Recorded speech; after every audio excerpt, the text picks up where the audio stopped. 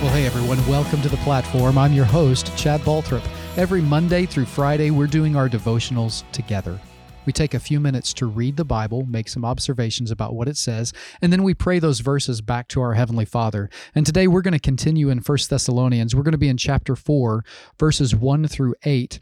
And the reason why we're in Thessalonians is because the theme of the entire the entire passage, not even bigger than that, of the entire book, is to stay on target. And so through this season of social distancing, how can we continue to be spiritually intimate with God and one another? I think this book has some unique things to say about it, this letter of Paul to the church at Thessalonica. So let's read 1 Thessalonians chapter 4, verses 1 through 8. It says, "Finally then, brethren, we urge and exhort you in the Lord Jesus, that you should abound more and more, just as you received from us how you ought to walk, and to please God. For you know what commandments we gave you through the Lord Jesus Christ. For this is the will of God, your sanctification, that you should abstain from sexual immorality, that each of you should know how to possess his own vessel in sanctification and honor, not in passion of lust like the Gentiles who do not know God, that no one should take advantage of and defraud his brother in this manner, because the Lord is the avenger of all such, as we also forewarned you and testified. For God did not call us to uncleanness, but in holiness. Therefore, he who rejects this does not reject man, but God, who has also given us his Holy Spirit." That's 1 Thessalonians chapter 4, verses 1 through 8. And that first two verses, it talks about we ought to walk in a way that pleases God.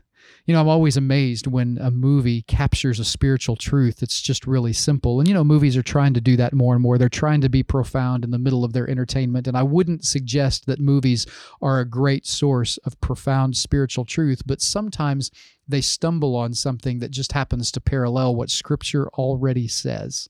And I was watching Frozen 2 with my kids the other day, and I think it's one of the songs they sing, and it's absolutely one of the themes of the movie, that whatever you do next, make certain that you do the next right thing. Whatever's next, whatever your next choice is, your next word, your next action, your next act of courage, whatever your next step is, that their encouragement in that through that whole movie, the theme is you should just do the next right thing. And I think they stumbled on something that Scripture has been teaching for years and years, that as we follow God by the power of His Spirit, because of what God has done in us and through us, and sometimes even in spite of us, we're going to take a next step. And in that next step, we should simply choose the next right thing. Verse 1 and 2, "Finally then, brethren, we urge and exhort in the Lord Jesus that you should abound more and more, just as you received from us how you ought to walk." When you take your next step, can you possibly do the next right thing to please God? For you know what commandments we gave you through the Lord Jesus. And then he puts something very specific on it. He talks about our sexual purity. He talks about the purity of our thought life and of our physical life. For this is the will of God, your sanctification. That idea of sanctification is that, well, at Philippians chapter 1, it says that he who began a good work in you will be faithful to complete it until the day of Jesus Christ. And Hebrews chapter 11, Romans chapter 12, there are just these moments, Hebrews chapter 12, Romans chapter 12, there are these moments when it makes it clear that God, Jesus, Hebrews 12, He's the author and the finisher of our faith. And that sanctification process, it's that process by which God draws us to Himself so that each day we have this possibility of drawing closer and closer to Him in our daily walk with the words we choose and the actions we use. So the words we use and the actions we choose, that we would be more and more like Him each and every day, that we would imitate Christ, and that we would come close to Him. That's what sanctification is. It's that process. Sometimes it's a discipline process of God going, man, you really missed this one, you messed up. But it's not always a difficult discipline. Sometimes it's like a father with his son, putting his arm around his son and drawing him close and saying, son, I love you, and I want what's best for you. And see this thing right here? It's like He points into our heart. Let's work on this. Let me help you with this. We can do better here. And let me show you how. By my Spirit, let me show you how I can pull this temptation out of you and I can replace it with this hunger and thirst for righteousness. And in this passage in particular, he's talking about our passions. He's talking about our physical passions. He says that each one of us should possess his own vessel in sanctification and honor, not in passion of lust like the Gentiles who do not know God. We shouldn't treat our bodies, we shouldn't treat the bodies of others as something small, as a commodity to be traded. We don't think about. I think many of us would find that the idea that we would trade people for money or services for people for money, I think we would find that repulsive. Yet so often we play on one another's emotions. So often we step into a relationship physically prematurely before we have the protection of the sanctity of marriage. God's always made it clear, and I don't fully understand this. I just know what I see in Scripture, and I know what I've experienced in my own life with my marriage, is that God says about our sexuality that inside the context of a marriage between a husband and a wife, that our sexuality is beautiful and blessed, and really the expression of our sexuality in that context between a husband and a wife in the context of marriage, not only is it beautiful and blessed, in some ways it's an act of worship because we're being obedient to God in the way we use our bodies and the way we glorify God through the way we treat someone else. And I don't fully understand this, but it's beautiful and blessed inside that context.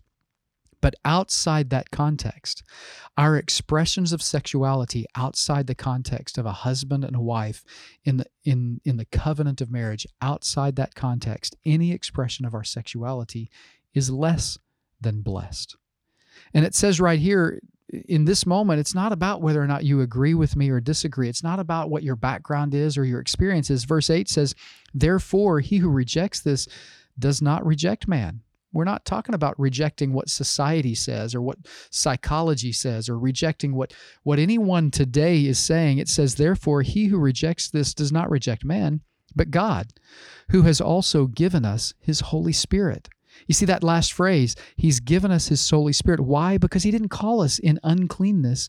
He called us in holiness. Why? For our sanctification, so that each day we can not simply experience the forgiveness of God, but we can grow in his righteousness, that with each passing moment as a believer in Jesus Christ, empowered by his Holy Spirit, we can walk in a way that draws us closer and closer to him, not in the impurity and passions of our flesh, but in the purity and in the holiness that can only come through the power of the Holy Spirit, not because we're doing good on our own, but because of what the Holy Spirit has done. We have been made good because of what God has done in us and through us, and like I said earlier, maybe even in spite of us. And so today, Paul is pleading for the purity of the people in Thessalonica, and let me just plead for your own purity. I don't know what your struggle with temptation may be, but can I assure you of this?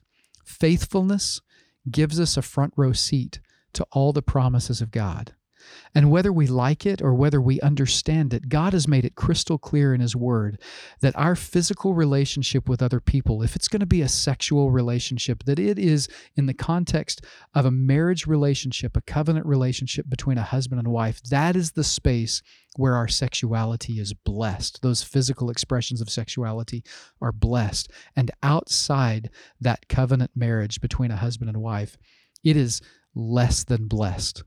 Actually, more specifically, he would say you've rejected his ways in a way that is going to hurt you. It's going to defraud your brother, or it's going to defraud your sister because you are practicing your sexuality in a way that simply doesn't honor God. And so today, how will you be sanctified in your spirit? Will you surrender all of who you are, not simply your heart and your mind? Will you surrender your body to God and say, God, today, I'm going to be faithful to you. I'm going to reject lust. I'm going to reject the hungers and the desires of the flesh. And I'm going to do that because of the power of your Holy Spirit inside of me. By your Spirit, I will overcome this temptation. By your Spirit, I will honor your word. And I will surrender to your sanctification in my life. Let's take some time to pray that back to our Heavenly Father. Father, thank you so much. Thank you so much for the fact that I don't have to work hard for purity because you, by your Spirit, have made me pure. Now, because of the purity and the holiness that's provided by your Holy Spirit, I pray that you would give me the strength and the courage and the boldness to walk in it. I pray that every time I face the temptation of lust today, that you would let me see that for what it is, that I would reject the temptation and that I would follow you, that my next step would be a step of obedience, that my next breath would be a breath of surrender, and that every time I face that temptation, God, would you replace that temptation in my life with a hunger and a thirst for righteousness? Would you help me, Father, to simply surrender to you? And would you do that for everyone who's listening? Whatever the temptation may be, would you remove that temptation, take away that hunger and that thirst for sin and replace it with a hunger and a thirst for righteousness? We love you, Father. And today we ask these things in your name. Amen. I'm glad you make time each day to join us. And I hope you'll subscribe so that you can catch future episodes. And I hope you'll help us connect with other people by rating and reviewing this episode or pressing like, leaving a comment, or sharing it with a friend. You can also catch more devotional thoughts every day through our partner podcast, Follower of One. It's available everywhere podcasts are found. Thanks for listening. We'll see you next time on The Platform.